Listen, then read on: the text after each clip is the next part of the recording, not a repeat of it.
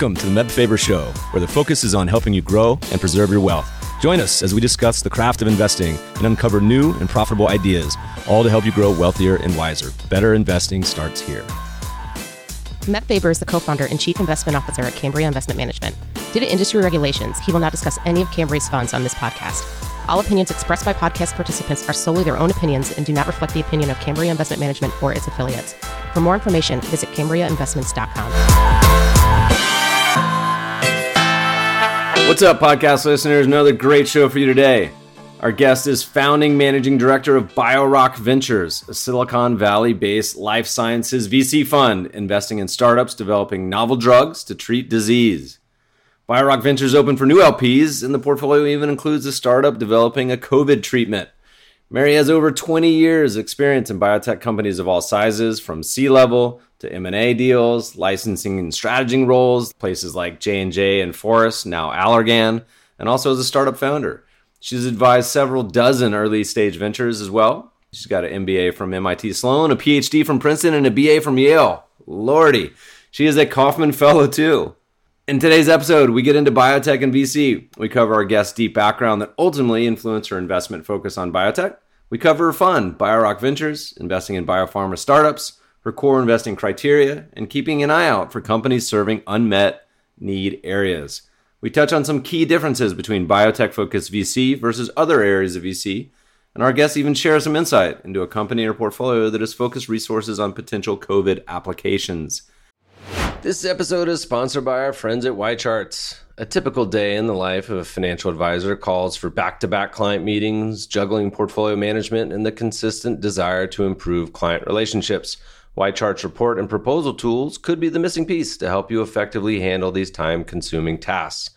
Now more than ever, clients want to hear from their advisors, and with user-friendly templates at your disposal, generating impactful client reports can be easily integrated into your everyday routine, helping you free up time and focus on what matters most, enhancing client interactions and growing AUM. Need to make a clear head-to-head comparison between a client's existing portfolio and your proposed one? Want a seamless way to educate your client and present market trends with minimal effort? Join thousands of users who rely on YCharts to easily answer those questions and much more by leveraging personalized proposal reports to truly showcase your value add.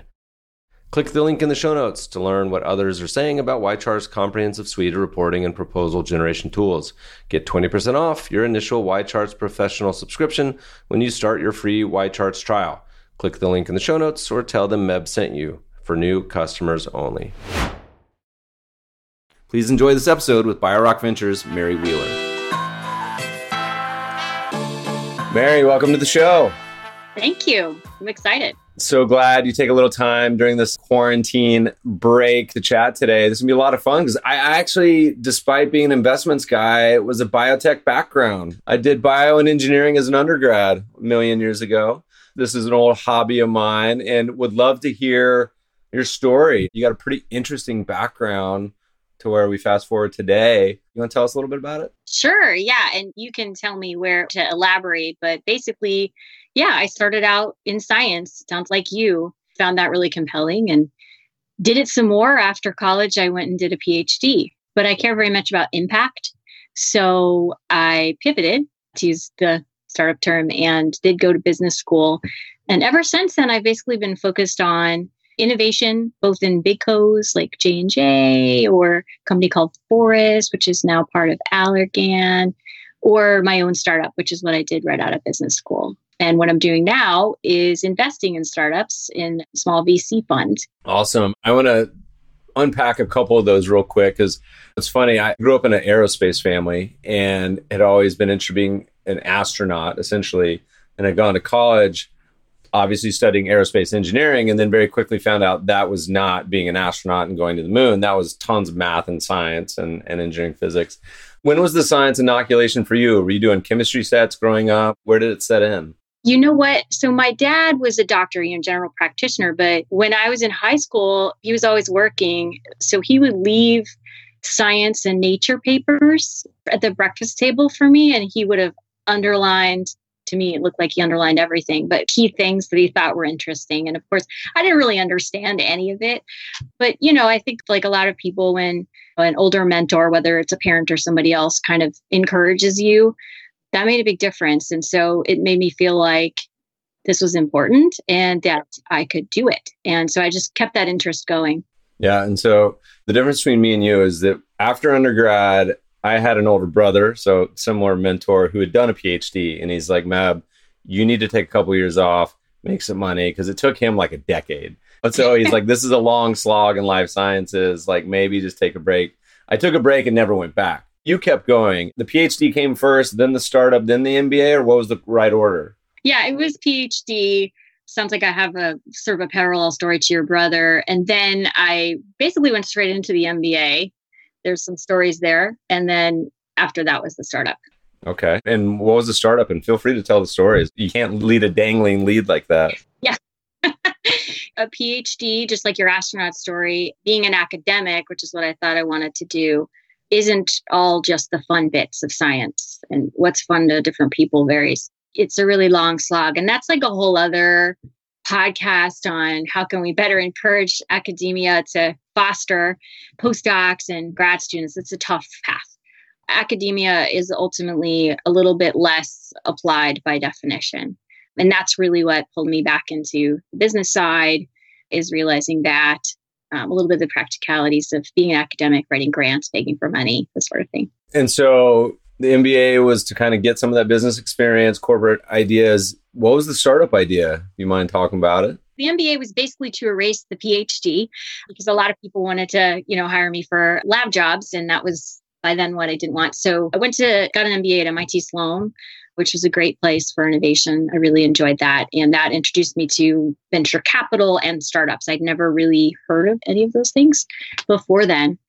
And I looked at both of those at that time. And the startup was me and two guys who were much more senior. And that's pretty common in biopharma, which is where I focus, which is developing novel medicines for diseases, that it takes a while to learn the ropes and you're not really disrupting the FDA. It's more a discipline of gradual innovation. And so I was grateful to be the third to these two very experienced folks, one who was the CEO and one who was basically running the R&D, and I was the business person. The specific thing that we were developing was a migraine prevention drug that had some clinical data in an academic lab, and then we were taking it and doing the official biopharma through the FDA, really testing it in a real experiment with a lot of patients. So we did that. I was there for 4 or 5 years. I brought in a couple other assets. That was my job, was to figure out how to convince other companies that this little tiny startup that had no money and nobody had ever heard of was worthwhile partnering with. And we brought in a couple other potential medicines. And long story short, that company ultimately, I think now it's sort of part of Pfizer, sort of buried deep in there, some of those assets. And then I went to work at a medium-sized company to get more experience and exposure to peers and sort of the art of the deal, so to speak, in biopharma. And so then, you got a couple pretty big names on the resume, whether it's the Bill and Melinda Gates Foundation, Impossible Foods, one of my favorite veggie burgers out there, probably my very favorite. What was the kind of progression? Was it mostly doing on that side investing? Was it corporate partnerships? What was sort of the main roles that led you up to where you are now? Yeah, I came up through the deal side. And in biopharma, they use the term business development, which to a lot of people means sales. But when you're doing drugs, no one company develops a drug. The drugs that you take, you get in the pharmacy, usually pass through innovators and possibly some startups and possibly some big cos. And in between, you kind of hand off. And there's some people that need to structure that relationship, because it's often a really long-term relationship with complicated, like you do the clinical trials and we'll do the science and I'll do the marketing. And so you need to kind of figure that all out and how much money is going to get exchanged at which point. The title was business development or corporate development for a lot of different companies, including the ones that you mentioned, and also Johnson & Johnson, which is a very big pharmaceutical company. The job is often the same, where you're working with scientists, but you're also working with manufacturing people and regulatory people and tax, and of course, a lot of lawyers, because it's a contract. So I came up through that. A lot of the evaluations that you're doing as effectively a buyer of these potential medicines is exactly the same as what you do in venture and investing. You're looking at the market and you're looking at the potential based on the data, that you're getting access to, usually under a CDA. So it's a many months, sometimes a year and a half or so process for each thing you're looking at. So I've done that for about 20 years, both for startups and big co's. Also Impossible Foods. Like there's just a lot of commonalities when you're dealing with something that's science-based. Listening to you talk about this, so funny because it brings me back to my early days. My first job interview in LA was at Amgen, which is in Thousand Oaks. In there, whatever you call it, internal VC sort of biz dev. Did not get that job, but it was a very memorable day at their campus. So kind of gain all this experience. What started to push you to gravitate more towards your own investing path? Was it starting to syndicate deals? Where did this transition occur? Yeah, well, totally honestly, I've been trying to get into venture capital since I first figured out what it was. So I eventually did a Kauffman Fellowship, but I originally applied for the Kauffman Fellows right as I was leaving my MBA because I was like, this investing thing, this is it. This is what I want to do. And that was now, 15 years ago, more than 15 years, long time. 2020 counts as like an entire 3 years already. Yeah. I keep thinking I'm in my 20s. I'm not. It was a long time ago. And so I've been interviewing for VC jobs all along the way. So this is not a new interest. Long story short, at some point 2 years ago, I said, you know what, I'm just going to do it. So I started my own fund. I had been in my M&A roles, been acquiring mainly venture funded companies just because of the bite size when I had those roles was venture size, like 300 million to a couple billion is kind of acquisitions that I was tasked to look at. And those were often venture funded companies. So I kind of know and respect a lot of the key players in the space already and just have gotten to know them over the years and just really admire what they're doing. But I also saw gaps in sort of coverage of the fund space. And I'd say the gap, to put it succinctly, would be the sort of small check sizes. They could be for any stage asset or any stage, any sort of round. But because of the labor intensive sort of decision-making process that I think really is inherent in picking a good biopharma company or asset, it kind of is hard to write smaller checks efficiently. Do you know what I mean? But I had been doing super efficient deal reviews for 20 years because that was my job, was to get through, 1,000, a couple thousand a year, like many other people in my role. I had a good idea of how to do that. And I was kind of tired of saying no to these smaller teams who had maybe not a grand platform that had really amazing science, but really was just a practical, like, we think we have a treatment for X disease and we know what we're going to go after because it's been done before, but we're going to do it better. So a little bit less splashy, but also small checks. And so that's what BioRock funds. It's also right after I worked in pharma big co's. I spent a long time advising startups, several dozen of them. And they also sort of repeated what I had seen. Like they just couldn't get anybody to give them the time of day if they were raising less than 20 million in any round. Sometimes 20 million isn't what you need to get the job done. It's interesting because BioRock exists, and I want to hear you just kind of describe the fund concept in general, but exists in this space that there's not a whole lot of other funds doing this. Am I right? And you can correct me. Tell us a little bit about the fund concept, what you guys are targeting, and also how the angel list syndication started tying into that as well. Yeah, sure. Absolutely. So BioRock invests in biopharma companies, which means startups developing drugs for diseases, novel treatments for cancer, diabetes, COVID-19, in fact, is one of the companies in my portfolio is developing a treatment for that. Anything that is a disease that is going to be regulated through the FDA and that you're going to do experimental trials, I will take a look at it. And as I said, it focuses more on the smaller check sizes and smaller teams, smaller everything, because I'm focused on efficient capital use and a clear path to exit for the VC returns. On the other hand, it still has the same elements of data. I want to see that you have evidence of efficacy and safety and that you have a clear indication that you're going after versus, and this is also very cool, but it's just not what I invest in. In contrast, you may have a really cool pathway, like a science thing that you've discovered that may have a role in 12 different diseases, but you're still figuring that out. That's not something that BioRock would invest in. I would say a lot of the people, the funds who have raised, I think 4 of them just announced 1.5 billion and more around the new funds that they've raised, like props to them, Deerfield, Arch, I think it was maybe NEA and Flagship, all awesome funds.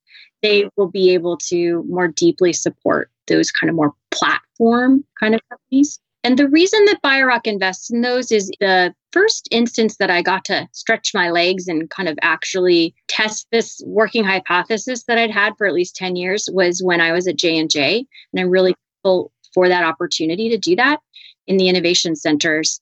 I set up a program to basically, if you will, angel or seed fund external companies that were working on something that J&J wasn't in a position to engage in immediately, but that they wanted to have exist in the world, right? Have a relationship with, and an example would be, say, SutureVax. So through what I set up, SutureVax was formed around a syndicate. Other people invested as well as J&J. And I think they just announced a few weeks ago their Series D. So they've raised hundreds of millions of dollars. This was in the last 6 years.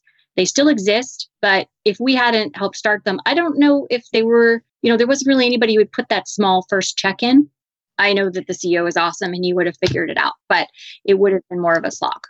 You would describe this as a seed style fund or Series A. What is the VC parlance? Yeah, I keep it to saying small check size because I don't want people to feel constrained. If the CEO wants to call it a Series A, we have invested in a Series A company. If they want to call it a seed, we have invested in a seed. If they want to call it the pre-IPO round, I have also actually quite a bit of my deal flow is people who are looking at a pre-IPO. They have to do one more step, they feel, until they get to an IPO exit because they have gone a non-traditional funding route or non-dilutive funding, which is exploding right now, for example, in COVID-19, rightfully so. Everybody wants to progress that. So meaning grants? Exactly. So you'll see somebody say, well, we've done a lot of non-dilutive funding, and that means that they've gotten, maybe they did a partnership with a bigger company, and that came with $20 million up front. Or yes, they got a government grant. Maybe it's the Bill and Melinda Gates Foundation or something like that. So I will also, often engage with groups that have sort of a non-traditional path.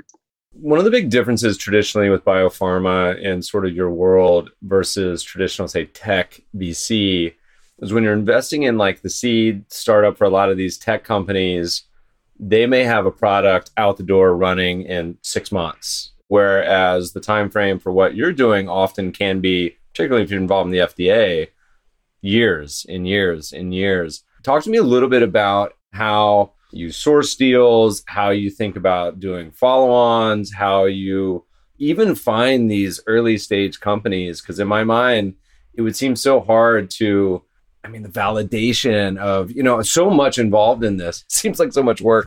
Just talk to me about kind of how you start to find all these companies at such an early stage. I often get asked by tech people about sourcing, and I would just say, relatively speaking, the sourcing piece is less difficult. It's kind of hard to secretly do a clinical trial, right? You have all these things you're needing to follow, regulations, et cetera. So you're not usually seeing their sort of usual suspects, CROs that organizations go to get these different experiments done correctly. Where I source things is, number one, CEOs who have worked with me in the past usually refer their friends to me.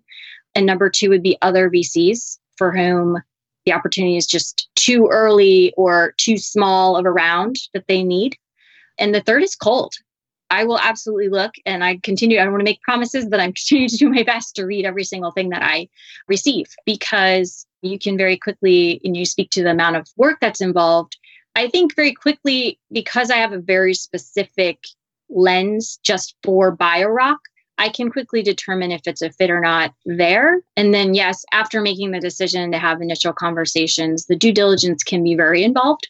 So it's a pretty tight pipeline as far as the investing process goes. It's very wide, the outset. People will send me devices or diagnostics or something biotechy that's actually health tech, like telemedicine. None of that stuff actually is what BioRock invests in. So that's super easy to say, actually, that's not a fit. I do try to refer those to friends of mine or sort of groups that I know that might be a better fit. But if you're in biopharma and you're developing a novel treatment for a disease and you're going to go through, say, the FDA, then I'd like to know about it. To the extent you're willing to, would love to hear any sort of walkthrough, almost like a case study of any companies that you've either invested in or considering or whatever may work best for you. But just to hear about how you think about it, how you found them, what's the potential. Yeah, absolutely. So criteria, some of the criteria I look at once we get past that fit piece. So if you're developing a treatment for a disease and it's not a platform, you have a very specific sort of thing that you're going to do. Some of the things are very common to a lot of earlier stage investing in VC.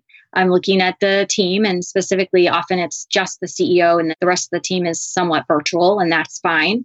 So a lot of the same stuff that you're looking at for techs on the team side. Does this founder have grit? Differently, I am looking for experienced founders. It is hard for me as a single GP to really get in and, other than on the deal and exit side, help companies that don't have leadership that has done this before in some fashion, whether it's in a big co or small co. So team is one, market is another, competition is a third. Those are really common for any kind of VC investment, I think. Different for biopharma, and I think also relevant for other life science investments, is data. And I will say, I talked to a fair number of people who enjoy dabbling and investing in biopharma. And I kind of sometimes cringe when I hear that they just had a quick chat for 15 minutes and then they were in. I don't believe that's a great way to make investments in this space. I really think you need to look at the data, not even just the stuff in their deck that they've kind of put together, but the raw data. And that's usually under a CDA. And you need to understand exactly what kind of, again, I mentioned before, safety and efficacy you're going to be expecting. You also have to have a good sense of the exit path. That's something that I look at very closely. And a separate topic I'd love to talk about is kind of the assumption that it's going to be a, let's say, 20-year path to exit. In fact, Silicon Valley Bank put out some data recently that points out it's 3 years to an exit via M&A in biopharma, and it has been for the last 3 years. 3 years. That's great. Also, in terms of IPOs, I think it was 2019, I think there were over $20 billion IPOs. I could be missing the number a bit, but we just don't call them unicorns because they're not that rare, right? So you can exit in the biopharma space in a reasonable amount of time. That doesn't mean that the product has made it to market. In fact, it almost always hasn't. It's just that it has reached a milestone that somebody else is willing to take on the next phases. And I mentioned earlier, that's what I've done for 20 years is be in the front end of the buying position and saying, okay, well, here's what we want to see. So I can now turn that around and say, okay, here's what I need to see these startups achieve. So if they get to point B, I know that these 5 companies are likely to want to buy them. So I see the clear path to the exit. Yeah, so that's an interesting point because the traditional phase 1, 2, 3 path, you may, whether the drug or whatever therapeutic takes a decade to come out, the actual investing time horizon may only take a few years because they get bought or partner up with a bigger partner at phase 1 data or phase 2 or phase 3, whatever it may be. That's an interesting point. Would love to hear any examples or any companies that come to mind that you can talk about. You know, if it's okay, I can't say the company name yet, and I can't wait for them to be able to announce it, but I can describe their path. And this was something that when you start a venture fund, people say, well, build your track record. And so I started investing on AngelList and have a wonderful syndicate of individuals who will choose on a deal by deal basis to join me on AngelList. Now, that is not what I do primarily anymore. This is one of the investments I did before I started the BioRock venture fund. And this company basically, so they came to me with an idea and I had worked with the CEO in a previous startup.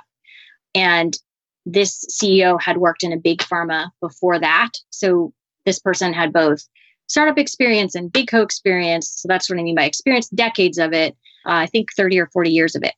He knew that a certain target had been investigated by a big pharma, like a public company for a specific disease. And I don't like being so abstract, but that's the best I can do. And so they were going to go in, and they did go in after I put in the first non-friends and family money and basically created a better version against this particular target for this particular disease.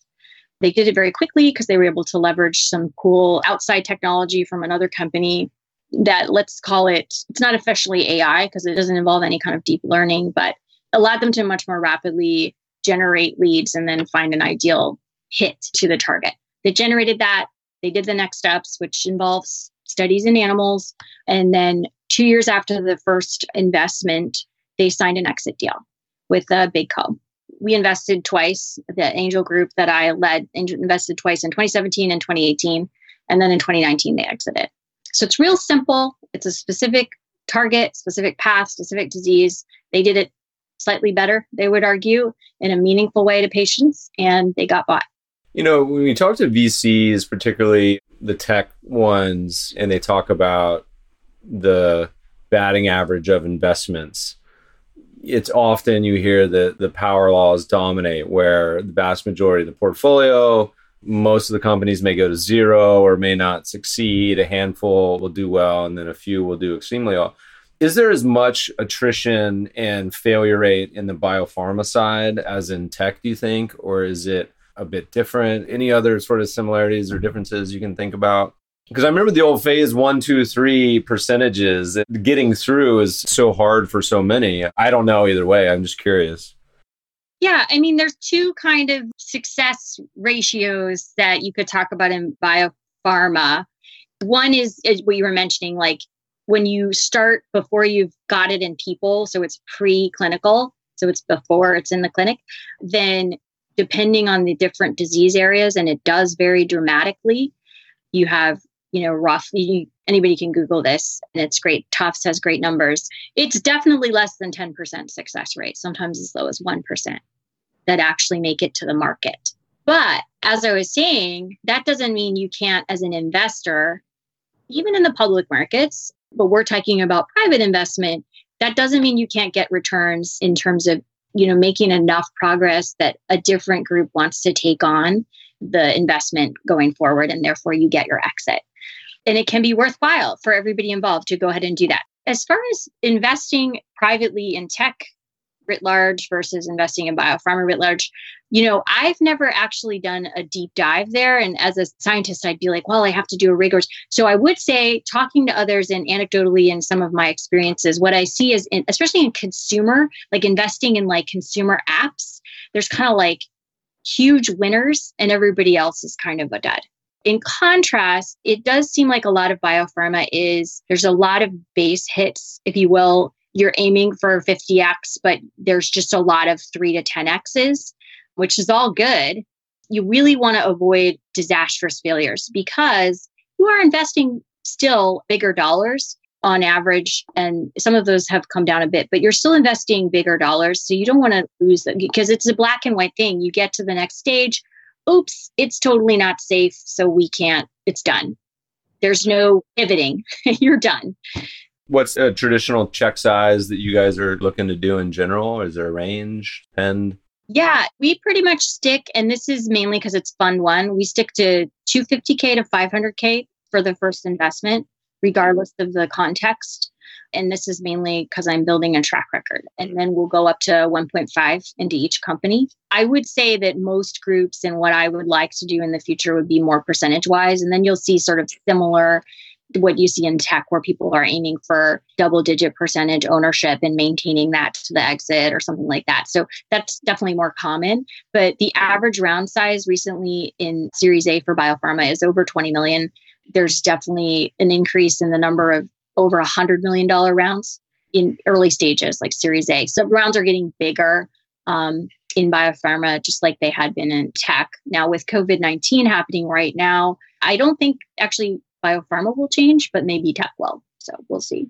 You alluded to COVID earlier, and we find ourselves recording this in mid-April. So one, would love to hear any general thoughts to the extent you have any. My last guest, I asked when did they think they would be attending their next live sporting event or concert. Because today, LA said something about it. There was a reference to being 2021, which I would cry. That's the first part. Second is, to the extent you can, you may not be able to talk about the company that you're involved with that's doing COVID research or treatment or whatever it is. With regards to COVID-19, I hope anybody watching this is finding themselves safe and healthy. This is definitely a crazy time and not one that anybody really expected. Your question of what's the over-under on when we'll get to go to concerts and be in big crowds again. What I'm doing is placing my bets, making sure I can get refunds for different events through the summer in the hopes that will happen. But I don't know if it was Dr. Fauci or who has been saying it depends on the virus. It depends on our behavior. It depends on luck. And scientists, I'm not going to make any predictions. I just kind of make bets and hope for the best. But we're going to make the best of it, whatever it is. Same thing I get often asked, when will there be a vaccine? None of the companies in my portfolio are currently working on vaccines. I have invested in companies in the past that do that. So it takes a long time to make a vaccine and make sure that it is safe and that it works. And everybody I know who has any skill in this area has dropped everything else to work on that.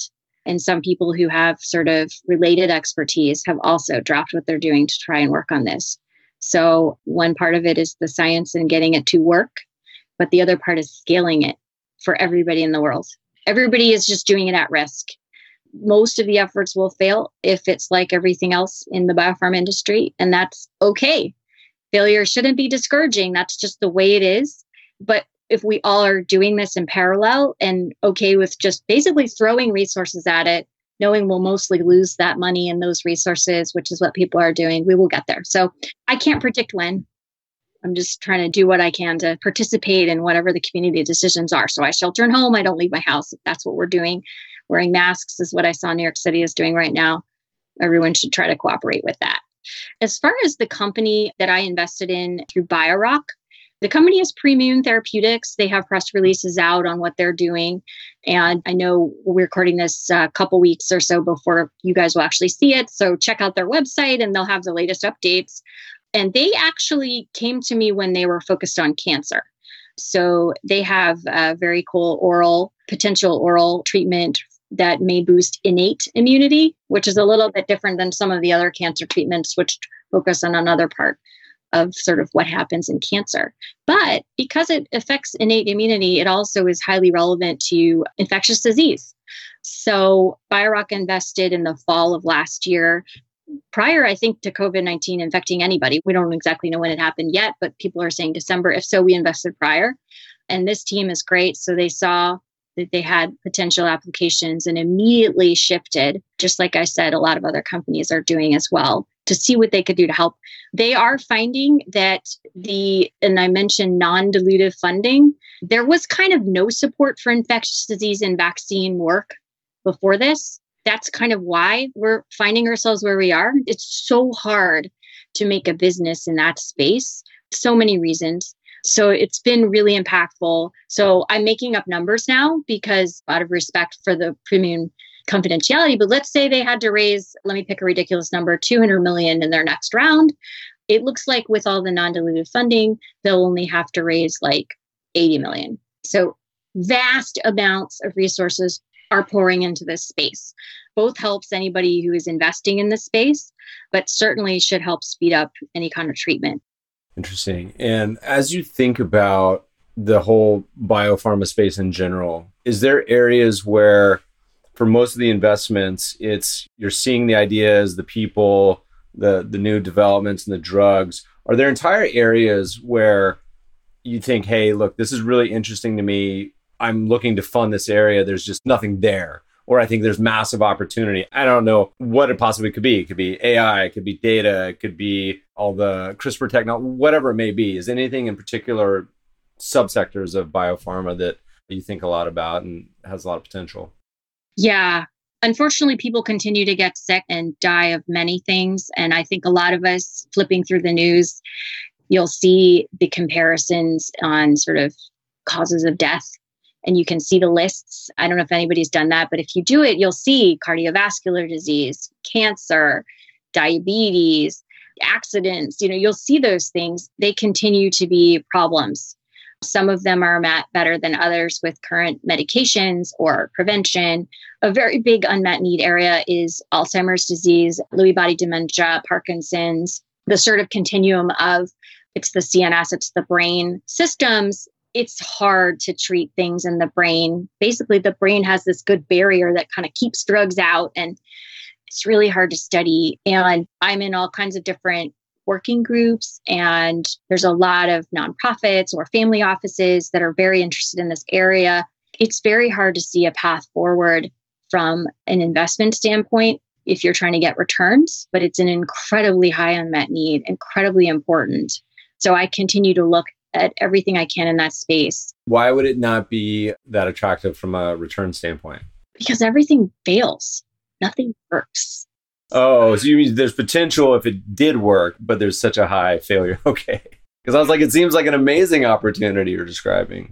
Yeah, there's very few people willing to persevere in this space. And I think Biogen is one of the companies that has come up with the news recently, but they're persevering in a space with their agent, which has been in phase 3. And I hope for the best for the sake of patients, but we just don't really understand that. So there's kind of a lot of science and medicine that really needs to happen for us to really understand that space. What do you think is the most overhyped area of biopharma where you look at it and you're like, oh man, that's just so much money flowing into that. It's saturated. I don't get it. Anything in particular? Yeah, I mean, the thing is, the good and bad of the actual investments, when I see like the people who've been in this industry for decades investing, I'm like, yeah, that's great. Almost every single time. I'm not like, oh, there's not a lot of hype in biopharma, which I really love. It's not about the hot this or that. Nobody's racing over here and racing over there. There's a lot of very mostly scientists or doctors at the core, and then they went on to become investment people, just diligently like thinking through things. Some of the smartest people I know, I just love being in this industry because of that. So I can't think of anything. I will tell you some trends though, right? Because that's the other way to answer this. So immune oncology has exploded, and a kind of cancer that runs in my family has effectively gone from a complete death sentence to basically not a big deal in the last 5 to 7 years, thanks to this immune oncology investment and sort of approved medicines now, sort of explosion. And it's been awesome. But recently, this year, you'll see in the numbers, the investment in immune oncology by venture has slightly gone down. That's not to say it's not at all interesting. I think it's still very compelling. It's just no longer like exploding in this insane way. What I would say, and I'm in Silicon Valley, right? So I'm talking to you from Palo Alto, California. I see a lot of people asking me about AI in particular. And that might be because I do a lot of work with discovery stage startup. They don't have necessarily a medicine yet, but they're working on figuring out a medicine or figuring out a new kind of pathway that might be relevant for a disease. And so there's a lot of really cool stuff going on that leverages AI. But at the end of the day, those of us in biopharma for decades see it as a really cool tool, like many, many other tools that our industry has incorporated and leveraged for decades. So we don't see it as something that's going to cure Alzheimer's disease because it's not. So that would be something that I would say definitively I find way overhyped, but not within biopharma circles.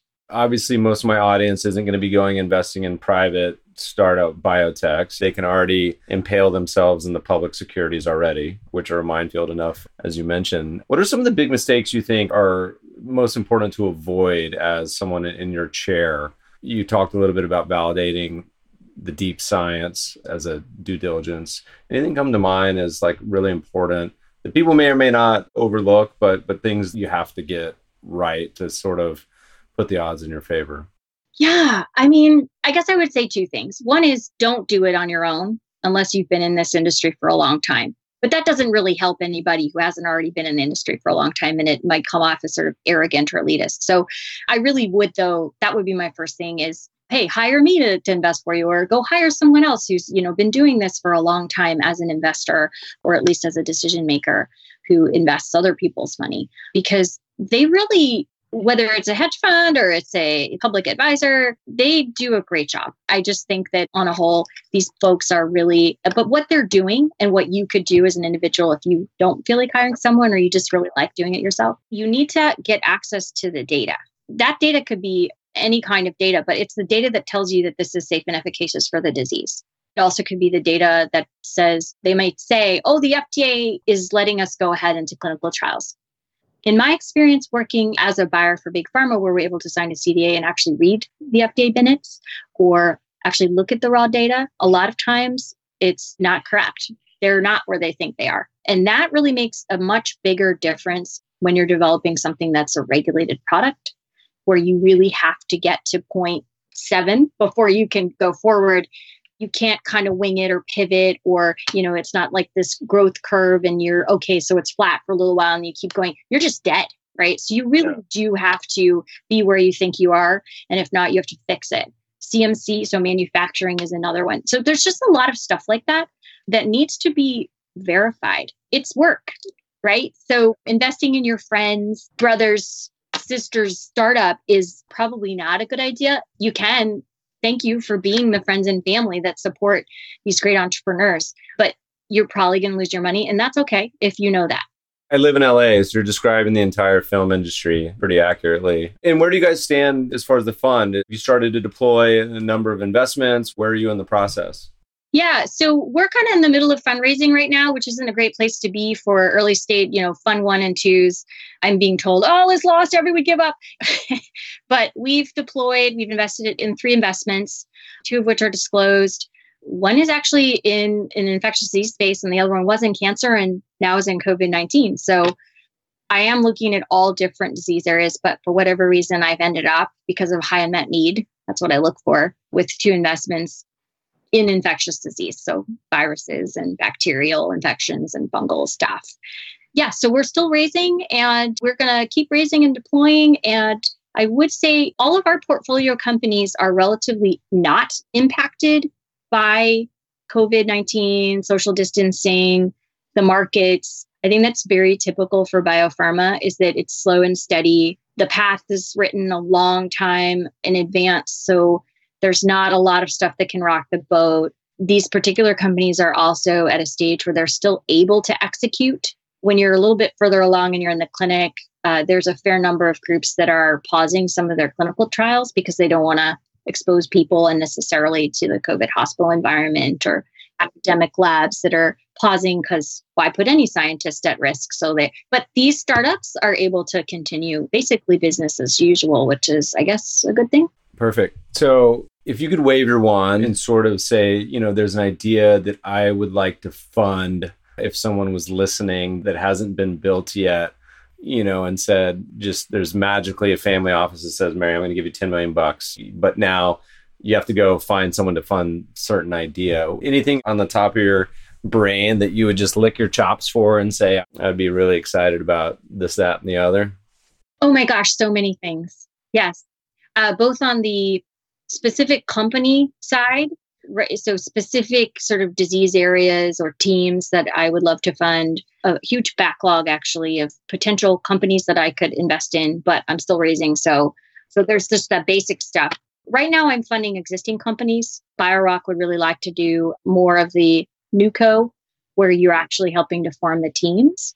There's a couple of indications that are more orphan diseases, where very few, and often these are young kids, are born with very severe medical issues, and there's not a lot of them, and the science isn't always well understood. So it takes a few more steps to get the pieces together, whether it's the team or the science. If I had more resources, whether it was more people or money, that would be one of the first steps that BioRock would do. Broadly, outside of BioRock, I think also I mentioned I invest in experienced founders, mainly because of the learning curve and all of the different things you kind of need to have connections to and access to knowledge for. And typically people who've been around for a couple of decades have better networks and can get those answers quickly, whether it's regulatory, clinical, et cetera. I would really love to be able to also better enable new founders. Maybe they're just coming out of a lab, like an academic or a scientist. It's not about age. It's more just about they haven't been in this industry for 30 years, whether maybe they're a tech person who wants to switch. That's been a challenge I've seen some accelerators try to work on, but it's particularly hard to do that in biopharma because there's really specific knowledge. So I would love to be involved and help with getting that. It's almost like an MBA/Kaufman Fellowship / it's kind of like baseline of information that smart people really could learn, I think, pretty quickly. The network is a little harder to hand over to people, but that would be, something that you see some of these more well-established accelerators are able to provide for their community. I would love to be able to do that as well. Yeah, good. Well, hopefully our listeners send you a bunch of money. I've invested alongside with you already, so hopefully you get a lot of inquiries. As we talk about resources, are you now highlighting stuff for your kids? I don't know if they're old enough. No, I've thought about that. Yeah, so I have 2 kids who are under 10. You always try to balance the pedantic, annoying parent thing with the sparking something. And I think when my dad left me science papers at the breakfast table, I was kind of like, oh, whatever. But I really did love it. So it's a little hard to gauge, what that might be. My kids right now are happy to tell everybody, my mom is a scientist, which isn't actually, I guess I have a science degree, but there are many more people who would fit that better than me. So that's good enough for now. For people who are interested in your world, I look back, I remember some of the defining biotech books, Alchemy to IPO, the one about Vertex, I can't remember the name of it, $1 billion molecule. I remember what was, for me, caused me to switch my major from aerospace to biotech and engineering was reading Recombinant DNA by Watson, just this beautiful book, and just was fell in love. As part of your daily, it could be journals, it could be books, it could be websites, podcasts, whatever. What are some of the resources that you use as part of your daily, monthly information consumption that you think are particularly wonderful? I don't know if I have an amazing answer to this. I have some friends who I always say, George, what should I read? And they're always like, this, and this. And I'm like, yes, these are such great books. I'm not one of those people. So I used to do that back when I had, frankly, time. And that was back when I was a PhD student. And I read a lot of stuff on consciousness and theory of mind. And, neural networks back then were kind of new. So you could only do like 3 layers deep. And that was it. Then your computer went kaput. It was overwhelmed. So I did a lot of that back then. So all the books I recommend are 20 years out of date. Now you just accept you're part of the simulation and that's that. Yeah, it's virtual or something, but whatever, I'm going to live it. Let's talk about a couple of quicker questions. As you look back, and this can be, for you, it's a little different, not as a public markets investor, but the question is, what's been your most memorable investment? But for you, it could also be your most memorable deal, failure, could have been great, could have been most memorable experience as a scientist, anything that just is seared in your brain. While you think about it, for me, you already mentioned my single worst investment of my life was trading options in Biogen when I was a young lad. So as soon as you said that, I could still feel the needle pain of losing all my money, which was a great lesson in the early days. But anyway, anything come to mind? Yeah, one of the favorite deals that I got to work on was when I was working at a medium-sized public pharma company, and there was this treatment that this startup had come up with. It was for a disease called hypophosphatasia, and that doesn't matter. But the company I was working at didn't typically this was going to be a biologic, it was like a big molecule, a complex molecule. It didn't typically do development in that. So that was kind of a reach. And then it was an orphan indication, which meant, let's say there were a couple of thousand kids that we thought had it all over the world. And that was it, which is actually pretty small for a drug. But these kids were being born kind of with no functional bones. I'm sorry, that's kind of perhaps shocking for some people listening, but it was also shocking for me that these kids were not really getting an initial shot at all at life. And this company it appeared to, and we were continuing to look at the data and the due diligence, and they hadn't got it all the way in the clinic yet, basically harden those bones and give these children a chance to live. Like they literally were unable to breathe in some cases because their skeleton failed to form and kind of crushed their lungs. It was just incredible. Being able to advocate, which was effectively my role, as was 10 other people in my company's role as a business development person, was to assess what was the business case for this. But it was also just like, how can you not want to help these kids and help this company move forward? It was what they were seeking was to be acquired. When this great group of startup folks had done all this work to really understand the market. The head of commercial had come out of Genzyme, which is one of the leading companies that had developed treatments for many orphan diseases. So for me, just kind of being able to do the work there and advocate, let's say it was $1 billion that we were going to put together to make a bid for this company to acquire it, and successfully convince people who didn't really understand necessarily the science, really didn't do this kind of stuff, but could see how compelling this was and the high unmet need, and went ahead and jumped in the contest to try and acquire this company. It was ultimately, we were one of the last 2 companies sort of bidding for this, and the company that won was not us. So it was a deal that failed effectively, but the company that did acquire them had a lot of experience with developing orphan products and getting them out and distributed to the kids and getting those reimbursed because they can be more expensive than, say, a pill. So probably went in the right hands. But that was a very memorable deal for me, just the experience of working on that. Yeah, I mean, that's the thing in your world, the purpose and having the ability to see something through that actually does make an impact. And for the investors listening, comparing funding something like that to helping Google sell more ads efficiently or whatever it may be, it tends to be an easy choice in my mind. Mary, where do people find more about you guys? If they're interested in investing, they want to follow along with what you're up to, what's the best places? Yeah, well, they can email me at Mary, M-A-R-Y, at biorockventures.com, or they can look me up on our website and find that same information, biorockventures.com. So that's BIOROCKVENTURES.com, all one word. Perfect. We'll add those to the show notes as well. Listeners, Mary, thanks so much for joining us today. Yeah, thank you. This was fun. Podcast listeners will post show notes to today's conversation at mebfaber.com/podcast. If you love the show, if you hate it, shoot us feedback at themebfabershow.com. We love to read the reviews. Please review us on iTunes and subscribe to the show anywhere good podcasts are found. My current favorite is Breaker. Thanks for listening, friends, and good investing.